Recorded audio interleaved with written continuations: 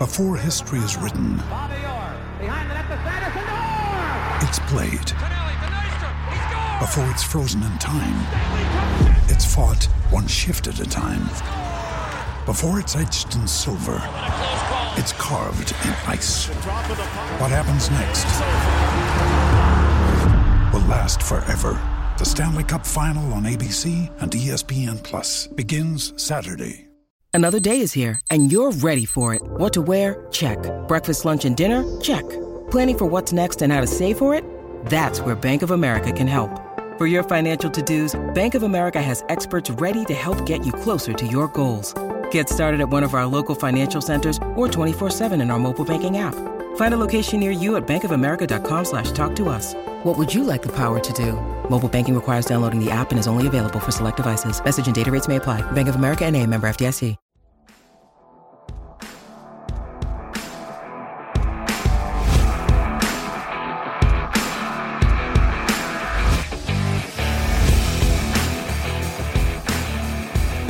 Hello, everybody, and welcome to the Tip of the Iceberg podcast, brought to you as always by InsideThePenguins.com. I'm your host, Nick Berlansky, joined as always by Nick Horwat, and for the first time since we were 9 years old, Horwat, the Pittsburgh Penguins will miss the Stanley Cup playoffs. They were eliminated from contention last night as the New York Islanders defeated the Montreal Canadiens 4-2 en route to clinching the final playoff spot in the Eastern Conference playoffs. And like we just mentioned, the Penguins will officially miss the playoffs for the first time since 2006. When I say that, Horwat, before we get into the rest of our episode, we're going to talk, which Penguins could be skating their last game tonight against Columbus, which front office members or coaching staff members could be in their last game as a member of the Pittsburgh Penguins tonight. We'll talk about all of that a little bit later. But when I say first missed playoffs since 2006, what runs through your mind? Honestly, the first one is it's the outcome we all saw coming, right? This season. It was a lot of, this team doesn't deserve to go. It was a lot of, this team should make it because of these reasons. Well, here we are, and I'm not going to say whether we deserved to make it or not. I'm just going to say it was the outcome that we all were expecting once the third 4-game losing streak hit, or once Jeff Carter was realized what his situation was in this team. And once it was realized that this bottom six, this defense, this goaltending, there were so many attributes that went into this expected outcome. I mean, we all knew this wasn't going to last forever. But I don't think we expected it to end in a season where Crosby put up another point per game pace, where Malkin played all 82, where Letang continued to stay at the top of his game despite all of the nonsense, where Rickard Rakell and Jason Zucker both had phenomenal seasons. Not bounce back for Rakell, but bounce back for Zucker, and just a continuation from Rakell, where Jake Gensel had a down year, quote-unquote, for 30-something goals. It just wasn't expected to happen like this. It was all of the things that could go wrong did. And we sit here today with this vigil, and, everyone gets a long summer. Everyone can start making tea times, booking vacations, but, I mean, don't we all want to be playing hockey into late April? Yeah, it is going to be a long summer for most, but I will say this. The Tip of the Iceberg and Penguins to Go will continue into the summer. So we don't take a break here at the Tip of the Iceberg. We continue on, and we'll give you Penguins content through the summer as you would like to consume it, of course. We hope that you stay with us the entire year round, but we shall see what happens with the Stanley Cup playoffs, which we'll be discussing starting on Tuesday's episode. But just to give you a slight understanding of how long it really has been since the Pittsburgh Penguins didn't make the Stanley Cup playoffs, I'm going to say what else was happening back in 2006.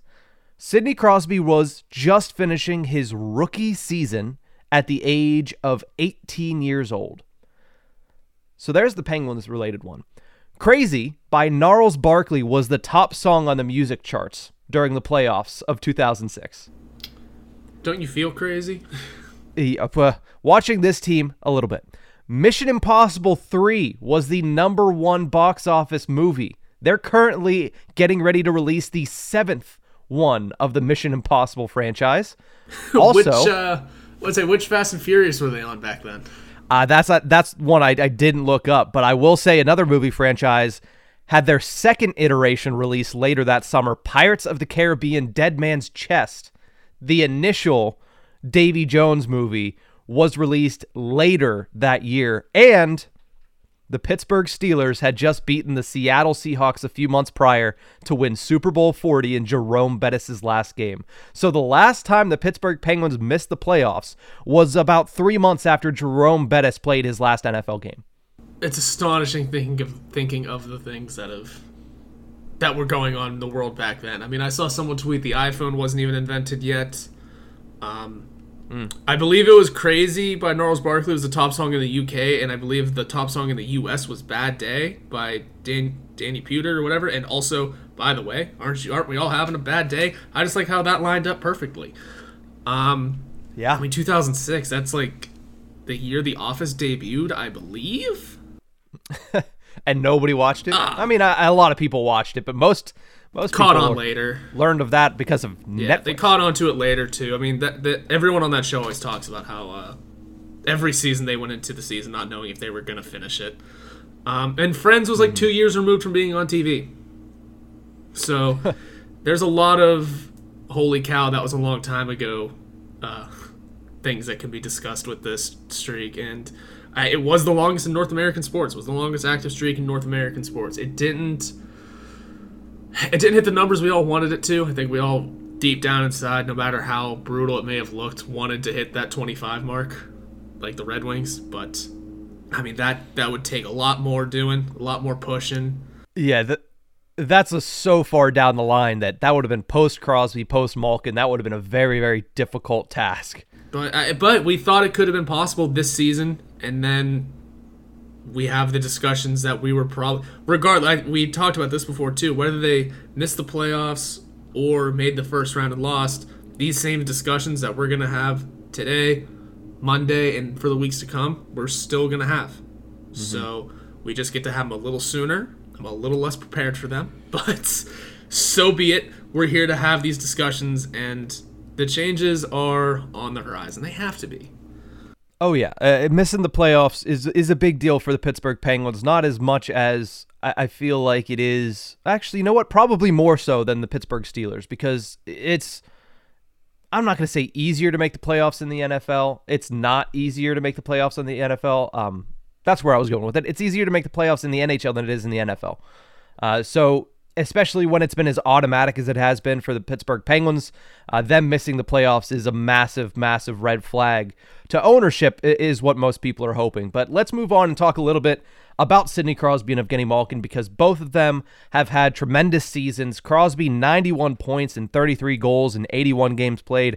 Evgeny Malkin, over a point per game as well, 83 points, 27 goals in 81 games played. And as you mentioned yesterday to Sir Sidney himself, this is going to be the first time that Crosby and Malkin play all 82 games of a regular season together, and they will still end up missing the playoffs. Here's what Sidney Crosby had to say on that little tidbit.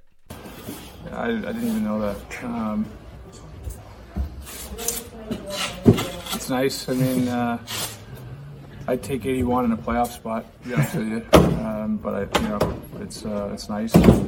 It's not always an easy thing. There's been some times I think we've got to 81 and maybe rested the last one. So it's not easy to stay healthy. It's a competitive season, so it's a nice thing. He mentioned it there. It's not easy to stay healthy, and injuries have been something that have plagued the Pittsburgh Penguins throughout the Crosby and Malkin era, whether it's to one of those two guys, hence the reason this is the first time ever that both of them play the entire 82-game season, and also really to the rest of the team. Yes, the Penguins dealt with injuries. Yes, for a while there in the latter stages of the season, 4 of their initial 6 defensemen were on the injured reserve, but relatively, the Penguins were healthy this season, more so than they have been in years past, and they still couldn't get it done. It stings to know that. It stings to know that the big three, well, Crosby and Malkin at least, stayed healthy. Jake Gensel stayed healthy. Jason Zucker stayed healthy. Rickard Rakell played in almost every game. I'm pretty sure he actually has played in every game. Same goes for Brian Rust. To have the top tier of players, except for maybe Letang, all play the entire season and still not make the playoffs is a tough pill to swallow for the Pittsburgh Penguins. It is. It's probably the hardest part of the season. I mean, so far through 81 games, Crosby, Malkin, Rakell, Dumoulin have all played 81 games. Dumoulin, for what it's worth, has been healthy, and that's not something we could have said a few years ago. It's just not. He was an injured player for a long time. Brian Russ has only missed 1 game. Jeff Carter's only missed 3. Zucker and Gensel have only missed 4. We've had a relatively healthy season. For what it's worth, considering how battered and bruised this team usually is. And when the injuries came for this team, they came all at once, right? It was all the defensemen at once. It was a lot of the bottom 6 forwards at once. I mean, there was that point in the season, though, where we were discussing, hey, this is the longest streak of a fully healthy roster that we've had since... It was a longer. It was like streak 6 games, but yeah. It was a longer streak than our playoff run, though. It was for the first time since like 2001 that we've had this many straight games of a fully healthy roster. So it was a healthier season that we still managed to get this kind of downfall, and it sucks. And that line of I'd rather have 81 in a playoff spot is exactly what I expected Sid to say. But I'm glad he said it. I'm glad we got it, and he's right. I think we would all rather have that too. And the other part of his quote that he said, he thought there was points where, maybe they played 81 and then rested for the postseason. I don't think they did. I don't even think that was the situation. I think looking back at some of the numbers, at least, I lined up obviously the 82. The 3 of them have only played 82. 3 times, or the 2 of them have only done it 3 times between the 2 of them. I don't think it lined up well enough for it to be an 81 even. I think there was an injury somewhere along the way every time someone completed a season, so that shows how bad and bruised those guys are too. Mm-hmm. I know for a fact that Sidney Crosby has sat the last game of the regular season, but I don't know if Malkin has. I know Crosby has in 2. Those situations. Yeah, like I said, like I told you before, Malkin played his 82 games in back-to-back years. 07, 08. Don't remember what happened that... Oh, is that the Crosby high ankle sprain year? I believe it was, because it was the first year they went to the Cup Finals. Yeah, and then 08, 09, Malkin again played all 82. That was his Hart year. I don't know... Oh, no, it wasn't his Hart year. Came in second. No. This is Art Ross year. But... regardless, I'm getting off topic here. I just don't think those lined up either. I mean, Malkin has played well under 80 for a majority of his career, so there's that. Yeah, the one injury that did really hurt the Pittsburgh Penguins the most this year, and it's going to be the biggest what if, or one of the biggest what ifs about the Pittsburgh Penguins season in 2022-23 is, what if Tristan Jarry didn't have the hip injury? Yeah. Because that is... as far as we know, what you can tie to all of his missed games. We don't know if it was connected to his physical issues earlier in the season. I would imagine, considering they called it a chronic hip injury, that's what was plaguing him early in the season, and then it just escalated to the point where on period 1 of the Winter Classic, it reached a breaking point, and from then on, he wasn't the same. We started to see him get a little bit better here in recent weeks, but then Tuesday's game, once again, just a poor performance from Tristan Jarry in a gotta-have-it moment. So you don't know how much of that was the injury. Apparently he's been healthy. That's what we're being told from everybody. But if that is the case, then once again, he can't stand the spotlight, and he fell apart when the game mattered most. Yep, that's going to be one of those discussions we have all season, or all off-season, all summer. Just until something happens with him, it's going to be the discussion. It's probably going to be a name we bring up every episode at least once. What do we do with Jarry? What happened to Jarry? What does his future look like? What kind of things does he say at locker cleanout day in a couple days? there's going to be a lot of discussions around a lot of players, and he's going to be the focal point of, I would say, all of it, most of it. Just, there's going to be discussions around Jeff Carter, yes, but there's going to be discussions around, until decisions are made, Jason Zucker and Brian Dumoulin. But until decisions are made, there's not much we can say. Tristan Jarry, though, there's the big what if, there's the injuries, there's the this, there's the that. It's going to be the discussion of the summer. Yeah, certainly. Certainly going to be one of the premier areas that the Pittsburgh Penguins need to address, whether that be with re-signing Tristan Jarry or going in another direction via either trade or free agency. So we will talk about that, obviously, as things come up during the offseason. We're going to take a quick break right now. When we come back, our lasting impressions of the 2022-23 Pittsburgh Penguins with one game to go.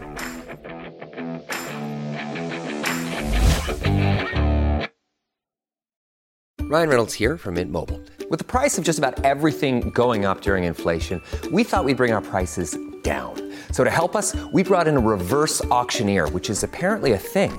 Mint Mobile Unlimited Premium Wireless. How to get 30, 30, bit to get 30, bit to get 20, 20, 20, bit to get 20, 20, bit to get 15, 15, 15, 15, just $15 a month? Sold! Give it a try at mintmobile.com/switch. $45 up front for 3 months plus taxes and fees. Promo rate for new customers for limited time. Unlimited more than 40 gigabytes per month. Slows full terms at mintmobile.com.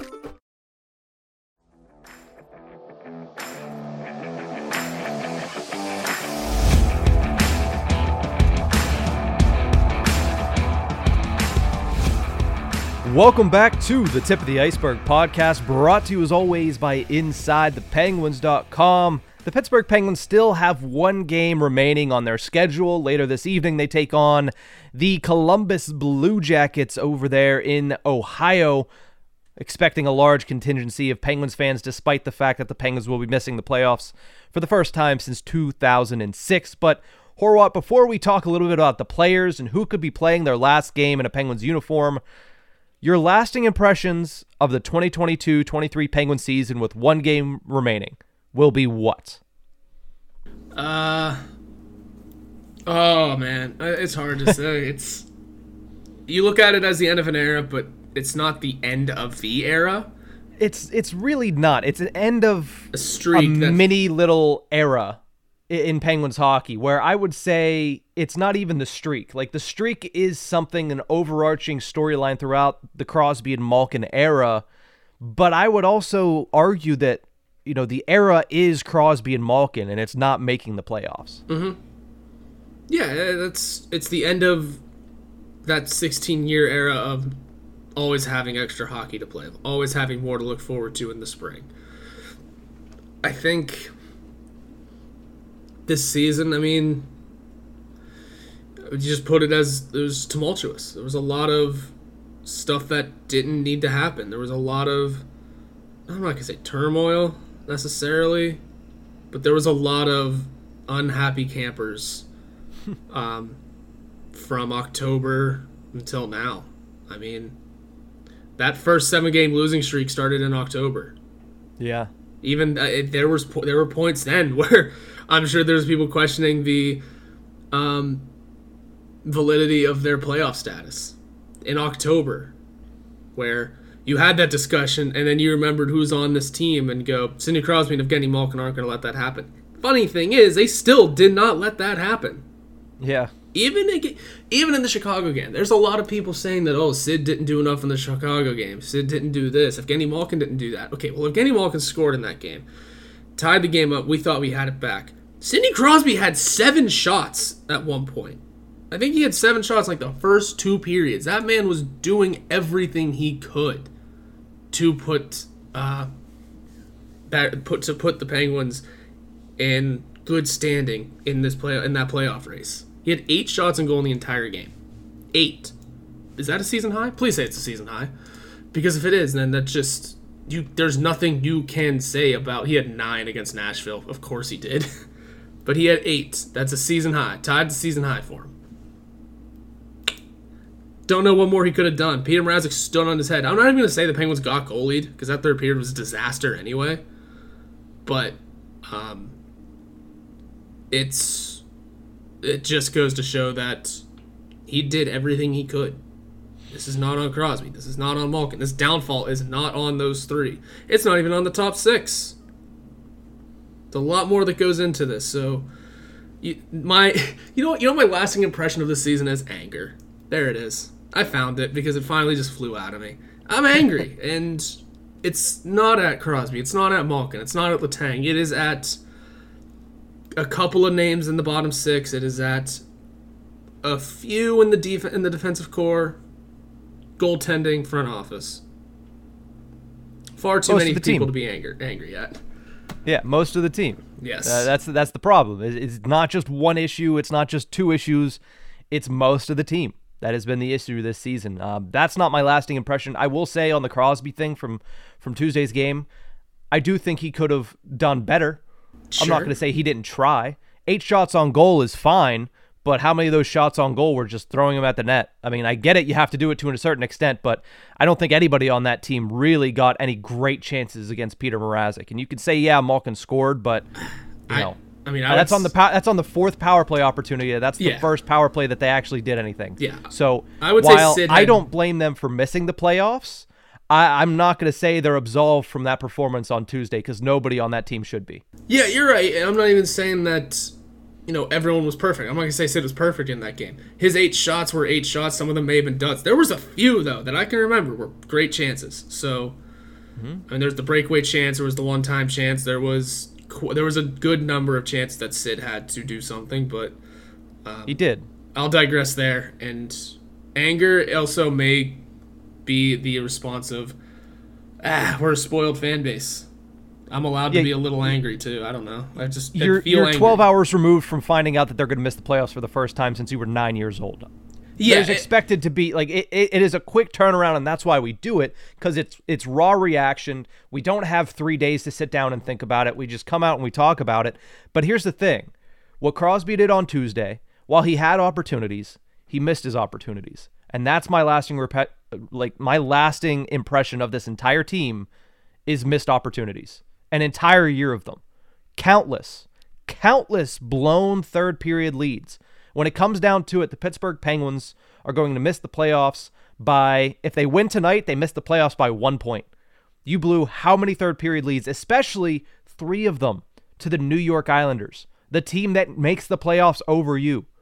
Losses to the bottom half teams that would have severely improved your playoff chances just in the past couple of weeks. Chicago being the most memorable, of course. That's going to be the one that sticks out in everybody's mind, because if they won that game, right now they'd be sitting in a position where, hey, we beat Columbus and we're in the playoffs. So I get that. But not showing up against Detroit, not showing up against Montreal a couple weeks ago. There's a lot of these instances where the Pittsburgh Penguins just did not show up prepared to play a hockey game in a game that if they would have shown up, probably would have won, or at the very least, probably would have gotten a point, which would have put them over the hump. While I wish it was a year of milestones, and that's what I would remember, right? Like Crosby, 1,500 points, Malkin, Letang, each hit their 1,000th game. Jason Zucker had an incredible season, one of his best seasons of his career, and he's one of my favorite players on this team. But the lasting impression is going to be missed opportunities led to a missed playoff for the first time since 2006. And it's unfortunate, but that's what's going to be remembered about the 2022-23 Penguins. It is. Yeah. It is. The lasting impression, like ask me this again in a week, I might have a different answer. Yeah, of course. We got eliminated 12 hours ago. And I slept for most of that. So we haven't had time to digest this whole, and we still have a game to play. We still have something to, the work isn't done yet either. Like, that's the even sadder part. It's, there's a lot of emotions. Anger is one of them. Depression is one of them. I feel like all stages of grief are being had by many Penguins fans right now, and it's going to be okay. I feel like this team can come back next season, retooled, I guess I should say, and be better.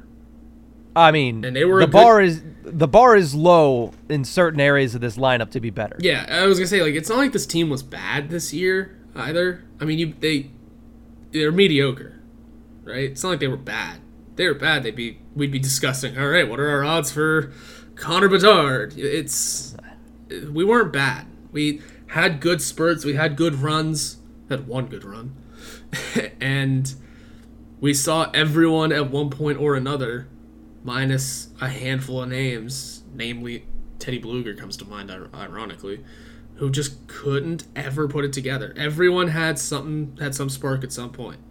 Bottom six, I know we discussed, is sucked a lot this season, but I think at least in like the first handful of games, I think Jeff Carter had a couple of goals. Dan Heinen had enough oomph to get to the promotion to the first line. At some point or another, everyone on this team did something. Ultimately, everything else settled in. It's Penguins hockey. This season's Penguins hockey just defined, right? It's the anger, it's the disappointing, it's the missed opportunities. Yep. Missed opportunities is the one that really is going to stick out in my mind.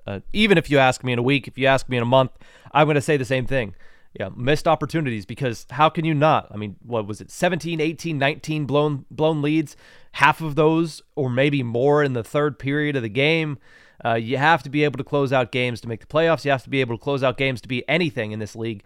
Pittsburgh Penguins just weren't able to do that. But they do have one last chance to leave a lasting impression, although I'm pretty sure most people will think of the Chicago Blackhawks game as the end of the season. They do have one more game tonight against the Columbus Blue Jackets. It'll be the first game of the Big Three era where they're playing a game knowing it's the last game of the season without the playoffs. It's always fitting when the big moments are the penultimate moment, right? Mm-hmm. Big Ben's retirement game. Oh, he had another game afterwards. Yeah. Penguins eliminated from the playoffs. They had another game afterwards. It's always fitting this way.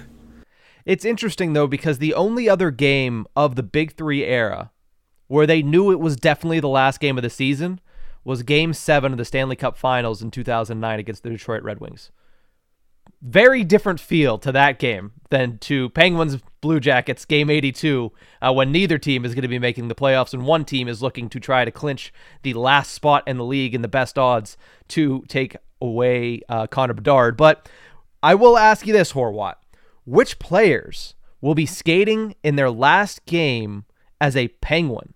I'm going to go down this list of names. Just give me a yes or no. We'll go through it, and then we'll move on to the next segment because there's a lot to talk about in that next segment. So I'm just going to name the player.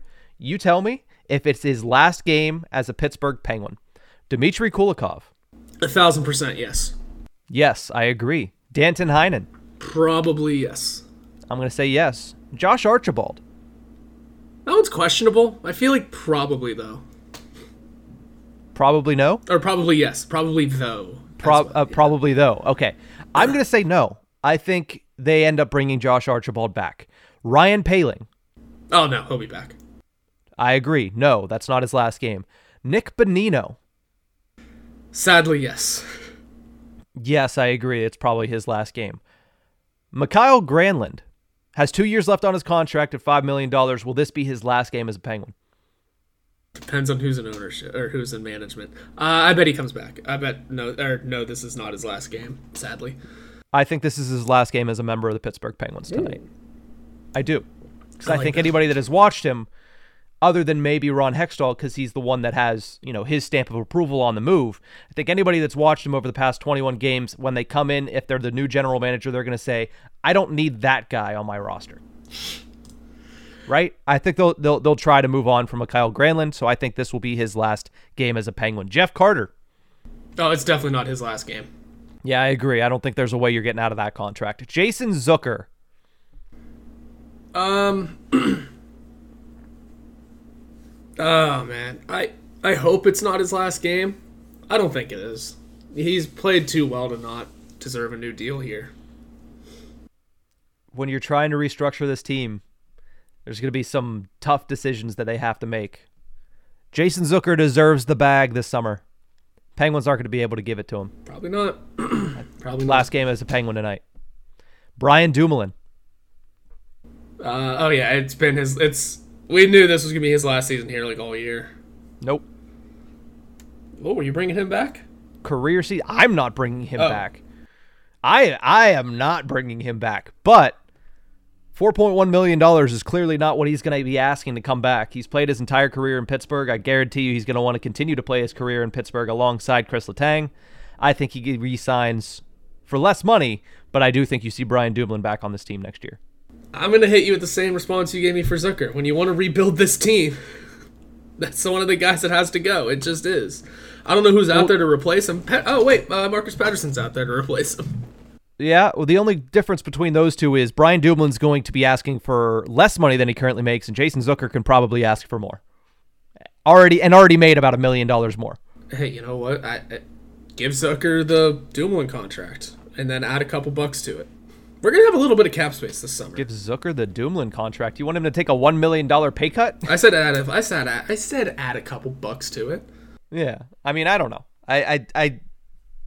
I feel like Jason Zucker, the only way he comes back is if he wants to come back, and there's a chance that he could want to go and cash out on his last opportunity at a really good contract because he had almost a career year and stayed healthy through it. Whereas Brian Dumoulin, it's almost like the Danton Heinen thing where, yeah, he might be able to make a couple more bucks somewhere else, but why do that and change everything in your life when you could come back to Pittsburgh? So I feel like Dumoulin would take less money, maybe even... I mean, I'm not going to say he's going to say I'm going to be a league minimum player, but I think he would probably come back at under the $2 million cap hit. Whether that's worth it is a discussion for another day, because there's one last player that I haven't mentioned that I want to throw into this segment here. Tristan Jarry, is he playing his last game as a Pittsburgh Penguin tonight? I think so. I think... I know the... And this is going to be a little diatribe, and then we can move on. That third goal against Chicago, I know it wasn't as egregious as the mistake from the double overtime period against the New York Islanders, but it had similar aura, had similar vibes to it, right? He's out of the net. What's he doing out of the net? Oh, he misplayed something, and it's in the back of our net. I think that play, I think that play sealed it. I think that play in particular, I know it wasn't as bad as the New York Islanders mishap. I know it's not as bad as some of the other things he's done this year. But I don't even know if that's, like, I'm not a goalie. I have never played goalie. I don't know if that's the proper play on that kind of situation. It didn't feel like it, though. Right? Any play that ends up in the back of your net isn't the proper play in that situation. I feel like something may have... I don't know what went wrong, but I feel like that sealed the deal here. He's done. Mm-hmm. I think that it is his last game as a member of the Pittsburgh Penguins, and you mentioned that goal, and that is a big reason why, because that was the dagger on the Penguins season. If you're down 2-1, you believe the Pittsburgh Penguins can get one goal, but when you go down 3-1 after giving up 2 straight goals, after how hard the Pittsburgh Penguins worked just to get one, yeah, that was the dagger on the Pittsburgh Penguins season. They weren't scoring 2 more goals in that game. 20-something seconds apart, too. Yeah. It wasn't even a full half minute. 20-some seconds later, a puck gets dumped in. Like I said, I don't know the play. I don't know how you're supposed to play that. It wasn't dumped in. I mean, Athanasiou came in and shot the puck, and he made a save on the first one, but he was just out of position to make the second save. Yeah, and it just looked bad. It looked the optics awkward, were awful. Yeah, there was something up there. Like I said, it had similar vibes to that errant pass straight to, why do I forget the name? But Josh Bailey. To Josh Bailey. Just, it gave that kind of vibe. Just have it. And when we needed him most. Yeah, I'm not going to say that he's 100% gone. I do believe that he probably is, but at the same time, I do think there's still a chance that they say, you know what? He was injured most of this season. They're going to allocate a lot of that. Now, is he going to make as much money as he would have if he came out and he played well this season? No. But you look at the other players that the same conversation happened last offseason. Jason Zucker. Well, should they trade him? He can't stay healthy, so why keep him? He comes back, has almost a career season. Evgeny Malkin. The people that were pounding the table for them to move on from Malkin and sign Vinny Trocheck and sign Andrew Kopp or whoever were saying, why would you sign Evgeny Malkin? He hasn't played over 70 games since whatever year. Well, he's played 81 games this season and has scored 83 points, right? So there's recent history of just because there's one injury one year, or maybe even a history or string of injuries over a couple of seasons, does not deter at least this front office, and really around the NHL doesn't deter many front offices, because they don't take that unless it's something that, hey, you're trying to come back currently from an injury. That's one where it's like, maybe they won't, but Tristan Jarry is going into the offseason pretty much healthy. Yeah. So I do think that there's still a chance. If I had to put a percentage on it, and this is probably going to get clipped from somewhere when they re-sign him, but I'm going to say it's probably 80% chance that he is gone, 20% chance that he stays. Yeah. I don't know who we could get in replacement, but I agree with you. Yeah. So that is the players that we believe could be playing their last game tonight as a member of the Pittsburgh Penguins. But as we've mentioned several times on this episode, the players are not the only people to blame. We'll talk about the front office and the coaching staff to close out this show right after the break.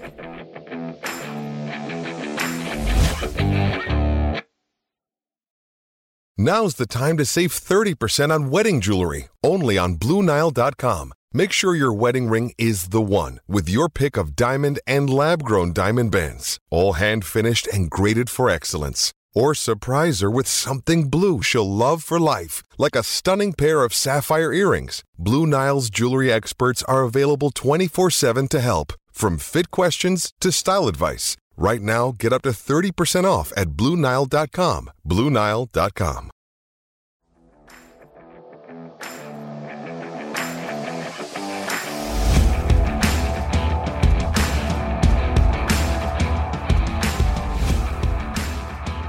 Welcome back to the Tip of the Iceberg podcast, brought to you as always by InsideThePenguins.com. Horwat, we've talked the players, we've talked lasting impressions, we've talked just in general what happened the last time the Penguins missed the playoffs. Pirates of the Caribbean, Dead Man's Chest, to me, is still the best Pirates of the Caribbean movie, and there's no question about it. I hope you concur to that. Me? I've never seen one. Okay, well then, you know what? This is the last episode of Tip of the Iceberg podcast, because I don't know if I can go on with you, considering you haven't seen Pirates of the Caribbean. I am appalled. I feel like you've known this. I'm not a movie guy. I know you're not a movie guy, but come on. Pirates of the Caribbean, like, I don't know.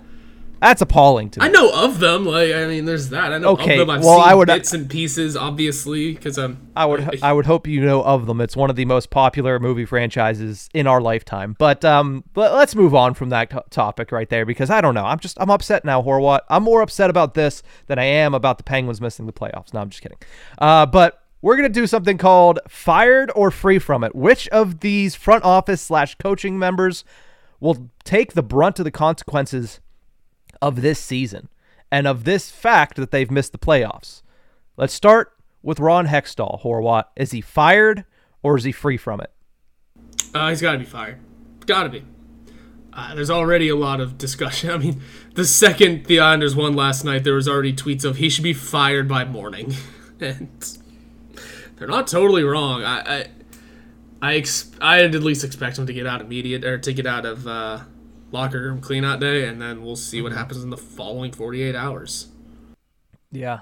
I don't know what is going to happen this offseason. There's going to be... We thought last offseason was a transformative offseason for the Pittsburgh Penguins. This offseason could match, if not become way more of a time of change for the Pittsburgh Penguins. Yeah. I do concur that Ron Hextall is probably the first person that's going to be, fired because of this, I would imagine. Yeah, so here's the other thing, too, as it's starting to get spread around, because Frank Saravalli put it up probably just a couple minutes ago, that, excuse me, in one of his stories he just put up, sources said there were strong indications Fenway Sports Group was beginning to put the wheels in motion for a complete change in Penguins leadership, which likely also includes President of Hockey Operations Brian Burke. So the wheels may already be in motion for this move of Hextall and Berkey taking the plunge.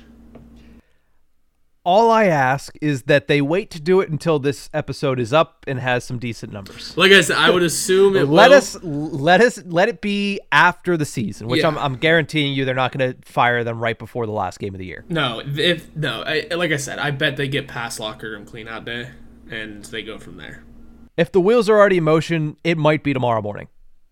That's fair too. Because why are you going to trot the GM out there that you're planning on firing to answer questions about the future of this franchise? I would assume and probably hope that a lot of the questions he gets asked are about this season. True. Because let's be honest, everyone in that media room, we are all pretty much well aware and want to see him not come back this next year, right? So I don't even think there would be too many questions about the future of this team. I'm sure there might be a couple, but I'm sure they're going to start with, if you're still here. I'm sure everyone wants to... I don't know if people are going to blatantly outright come out and say, if you still have a job, what are you planning on doing there, Ronnie? I could see myself I do think letting that one fly on accident, but... but that being said, no, I just don't foresee a ton of questions regarding the future when if he takes the stand. I do expect. Jeez, putting him on trial. Oh, he's got to go to the podium. He's on stand.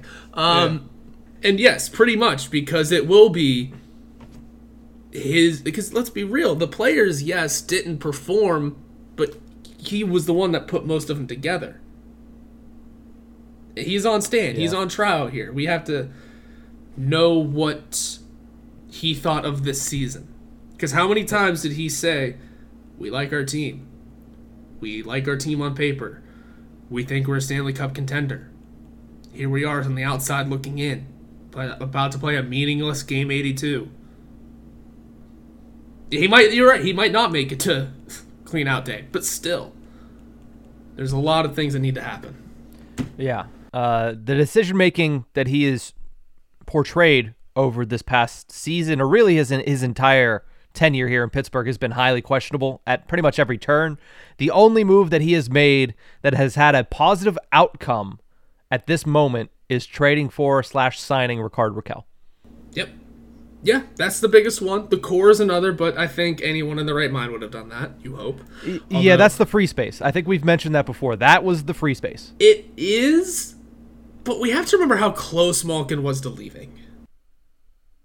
Oh, yeah, but he almost messed that up, especially considering what Malkin's been able to turn around and do this season, but he didn't, so I'm not going to hold it against him. Although it was handled poorly, he got the job done, in that instance. So, yeah, you brought the core back. That's the free space. You also re-signed and acquired Rickard Rakell. That's the one that I will say, okay, cool. There's your golden goose right there, but you also missed the playoffs, which kind of wipes that out of really any reasonable issues there. But you mentioned Brian Burke there as well. I do believe, and I concur with that reporting, that if Hextall is gone, Burke is gone as well. They came in as a package deal. They're going to go out as a package deal, especially considering maybe Fenway Sports Group knows whose fingers have been on which triggers for which, roster moves, which contracts, which trades. Nobody else does, right? And I would imagine that Brian Burke is not going to sit there and watch Ron Hextall and not agree with the moves that he's making. He's his direct superior. So I don't think he's going to sit there and give Hextall carte blanche, especially when some of the moves have gone as poorly as they have. I don't think he would have continued to sit there. And you talk about, the longevity of this, which has only been 2 years. I don't think he would have sat there at the trade deadline and let Hextall do what he did there if he didn't already have his stamp of approval. Probably, but it's just such an awkwardly built team. Yeah. I got nothing much. So I think we both say that Burke and Hextall are fired, not free from it. Yeah, as much as I threw that idea out probably 2 weeks ago at this point of Burke stepping in as GM, just because it's an in-house maneuver and sometimes those are easy. Mm-hmm. I don't see that happening either anymore. Don't know why or how, but I don't know what he did this year. No one knows what he did this year. So yeah, Yeah, it's certainly interesting. That's probably going to be the lead story going into the summer because you can't do anything else until you figure that out. But there's plenty of stuff player-wise, contract-wise, that is going to need to be figured out this summer. They're going to need an overhaul in that bottom six. They're going to need to change some things up on the defense. What's going to happen to the goaltending? How many of the top six are returning? Like, do you end up trading one of Rust or Raquel, or how does that work out? I know that's not something that people want to broach, but that's the subject that is probably going to come up this summer because they're going to need flexibility to be able to try to recreate something of a playoff contender around Malkin, Crosby, and Letang. So that's obviously all for the offseason. But before we even get to that, the question and the decision has to be made about Ron Hextall and Brian Burke. But there's other people as well that could be on the line here. One of them, and I've seen it a couple times, Mike Sullivan, the head coach of this team, probably considered the best head coach in this team's history when it comes to what he's been able to do over time. I think everybody holds Badger Bob Johnson to a very high standard, despite him only being here for 1 year for unfortunate circumstances, of course. We all know what ended up happening there, and we wish we could have seen what happened with Badger Bob Johnson over a longer period of time, but we just weren't afforded that time. But Mike Sullivan, does he get fired this summer, or is he free from it? And then when does he become hot seat eligible is what I'm going to say. If he's not fired this summer. So the idea that he signed a contract extension, to me, I could be totally wrong about this, but to me means he's not going to be on a hot seat until that deal starts. Something about firing a guy before his contract even kicks in doesn't sound right or fit well in my head. Like I said, I don't know what the ramifications are for firing a guy before his contract starts. So I think at this juncture, he's free. He is going to be back next year for a couple different reasons. One of them being that contract. Two, Fenway Sports Group loves the guy, I think. I think if I'm not mistaken, when they came in, they said there are two names that are safe. Sidney Crosby and Mike Sullivan. At the time, that was a wild statement because Sullivan could have been on a hot seat then. And now, he kind of recouped his assets. He showed that he is still a very good coach. He should have been Jack Adams winner last year. Forgot about that one, didn't you guys? This season was a little more stubbornness from him, but he had to play the cards he was dealt. Perfectly understandable. At the same time, maybe having a little more push this way or that way. I don't foresee Sullivan going anywhere. I think he's free. I don't think he's the seat might be warm. I don't see the hot seat kicking in until the new contract starts, though. Just because contracts. I don't know what you can and cannot do. It is now 5 seasons for Mike Sullivan without a playoff series win. You're this right. For a guy that started his career with the Pittsburgh Penguins with 9 straight playoff series victories, including 2 Stanley Cups, of course. So I don't think he's absolved from this. He's obviously taking heat in the fan base. He's obviously taking heat in the media. But there's something that you said there that harkens back to a conversation that we had probably a month ago. You said he had to play the hand that he was dealt. Still think there's a chance you see him become the dealer. I still think there's a chance that, yes, Fenway Sports Group loves him. They said he's very safe whenever they came in. I don't know if he has interest in this. Nobody's going to know because I don't think anybody's going to ask him that question when he's currently the head coach of an NHL hockey team. But I don't think he's fired this offseason. I don't think he's done being the bench boss of the Pittsburgh Penguins. Of course, he still has 4 more years to go in his contract, but that contract could be restructured to make him the general manager of the Pittsburgh Penguins because he's still one of the best coaches in the National Hockey League. Whether or not he's had a good performance this season or not, he still remains one of the best coaches in the National Hockey League. And I understand we've seen some of the better coaches in the NHL get fired in recent years. Bruce Cassidy from Boston comes to mind last season, and look what they were able to do with a new voice there. I do think that this locker room needs a new voice, but I do think Mike Sullivan should remain with the organization. Now, if he has interest in it, it's hard to tell if he's going to be a good general manager, But usually good coaches have good hockey minds, which means they're good player evaluators. Right. So with Barry Trotz heading to the front office of the Nashville Predators next season, I could foresee in the next couple of seasons, maybe as early as next season, Mike Sullivan makes the move to the front office after next year. As dual title or just GM? As general manager. I don't think in the modern era you're going to see somebody be coach GM. Okay, I don't think that's going to happen. Yeah, that's but what he's going to probably pick his successor. Excuse me.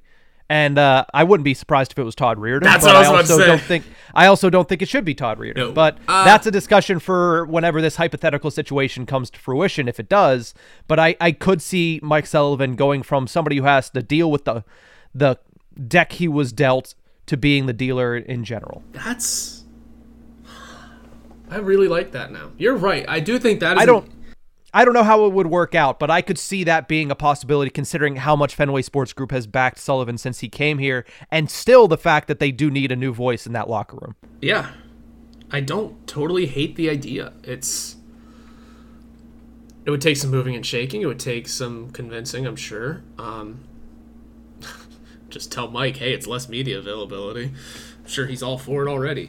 And we all know that Mike Sullivan wanted Jacob Chychrun on this team. He did, yeah. As for how much Ron Hextall wanted him on this team, we'll never know. But, I mean, that already tells him Mike Sullivan's a better player evaluator than Hextall, right? Just that right there. That one instance of Mike Sullivan saying, hey, this guy, rather than the guys you gave me. That already tells me he's a better player evaluator. Now, obviously, scouts go into that conversation too. Mm-hmm. But... those are small names that do big roles that we don't understand and don't know who's going what, where, who, how, when, why. Mm-hmm. But as of right now, I would say, yeah, Mike Sullivan as GM is an interesting statement and something down the line I could see. I like it, but he's going to be around next year's coach. That's for sure. Yeah, he will be the head coach of the Pittsburgh Penguins next season. Like, no matter who comes in as general manager, they're not going to get the green light to fire Mike Sullivan. That's not going to happen. No, and he shouldn't be. I think he's still one of the best coaches in the league. Was he a little stubborn this year? Yeah, it's just a hard year. But I mean, he's a year removed from what should have been legitimate Jack Adams contention. So, yeah, people will point to the Jeff Carter situation, the Mikael Granlund situation, but was he really realistically able to take one of those guys out? Like, was Teddy Bluger that much better than Jeff Carter? No, he never was this season. Was Ryan Poehling? Not until the end of the year. Like, you can look at it right now and say, yeah, Ryan Poehling's much better than Jeff Carter. He is now. Now that he wasn't all season. Yeah, he wasn't like that all season. So, it's a tough situation that Sullivan was placed in. Do I think he handled it perfectly? No. I think he made several mistakes this season. And I think just in general that the message might be running a little stale with this current group of players, but we'll see what happens next season. I do think that he's still a hockey mind that the Penguins would benefit from having around, and I do think that in that capacity, it's difficult to say whether or not Jacob Chychrun would have been the best move, but I can tell you right now that Jacob Chychrun would have been a better move than all three of the moves the Penguins made. Like Kulikov, Bonino, and Granlund, none of the three of them made any impact, and while Chychrun did get injured when he went over to Ottawa, you can never really tell that. But knowing in Sullivan's case that, hey, what's going to be easier, fixing an entire bottom six or getting a top pairing defenseman and trying to make sure that we give up less goals per game to allow our top six to take things over. That's the mindset that I would align with, and that's the mindset that it seems like Mike Sullivan had going into the trade deadline. He just wasn't in a position to do anything about it. Yeah, let's also not forget Ron Hextall wanted to trade away 2 first-round picks and Jason Zucker for JT Miller before an $8 million full no move clause contract kicks in. Yeah, we didn't discuss that enough, by the way. That's a discussion for next episode all of a sudden, but we didn't talk about that enough because I don't want JT Miller anywhere near this team. That's just me. I don't care how many points he scores. $8 million not with that contract. Yeah, not with that contract. Not with that contract. And not getting rid of Jason Zucker and 2 firsts for it. You're getting rid of 2 firsts for someone else. And you're not getting rid of Jason Zucker. Sorry. Yeah. Anyway, now that could be a whole discussion for another day. Oh my goodness. Yeah, that could be, we're going to have some slow times in July that we'll probably break that one out. We're going to have slow times next week. There's still the playoffs. We talk about the playoffs in this show because the playoffs in hockey are some of the greatest entertainment in the entire universe. But Kings, Go come Kings. on. Literally the last of the teams that I want to... You know what? Islanders. The second to last team that I would like to see raise the cup is the Kings. Why? They're fun this year. They're not a boring defensive team anymore. They're the least fun still of that entire Western Conference. That's very not true. Didn't Nashville make it in? No. No? Oh, no, they were like about to lose out. That's right. Who did? Pretty sure Winnipeg made it instead. That could be interesting. Exactly. So this is a conversation we can have off the air, but that's going to do it for this episode. We're not going to talk about Vellucci and Reardon because they kind of follow with Sullivan. If Sullivan stays, I see both of them potentially leaving, but you know, if my psychic powers work and Mike Sullivan ends up being the general manager, I could definitely see Todd Reardon being the guy tabbed to replace him. Yeah. So that's going to do it for this episode of the Tip of the Iceberg podcast. One last game, guys. We'll watch it, have fun with it. Some of us might watch the Pirates instead, but that's going to do it for this one. Yeah, it's going to do it for this one. We will see you guys next time.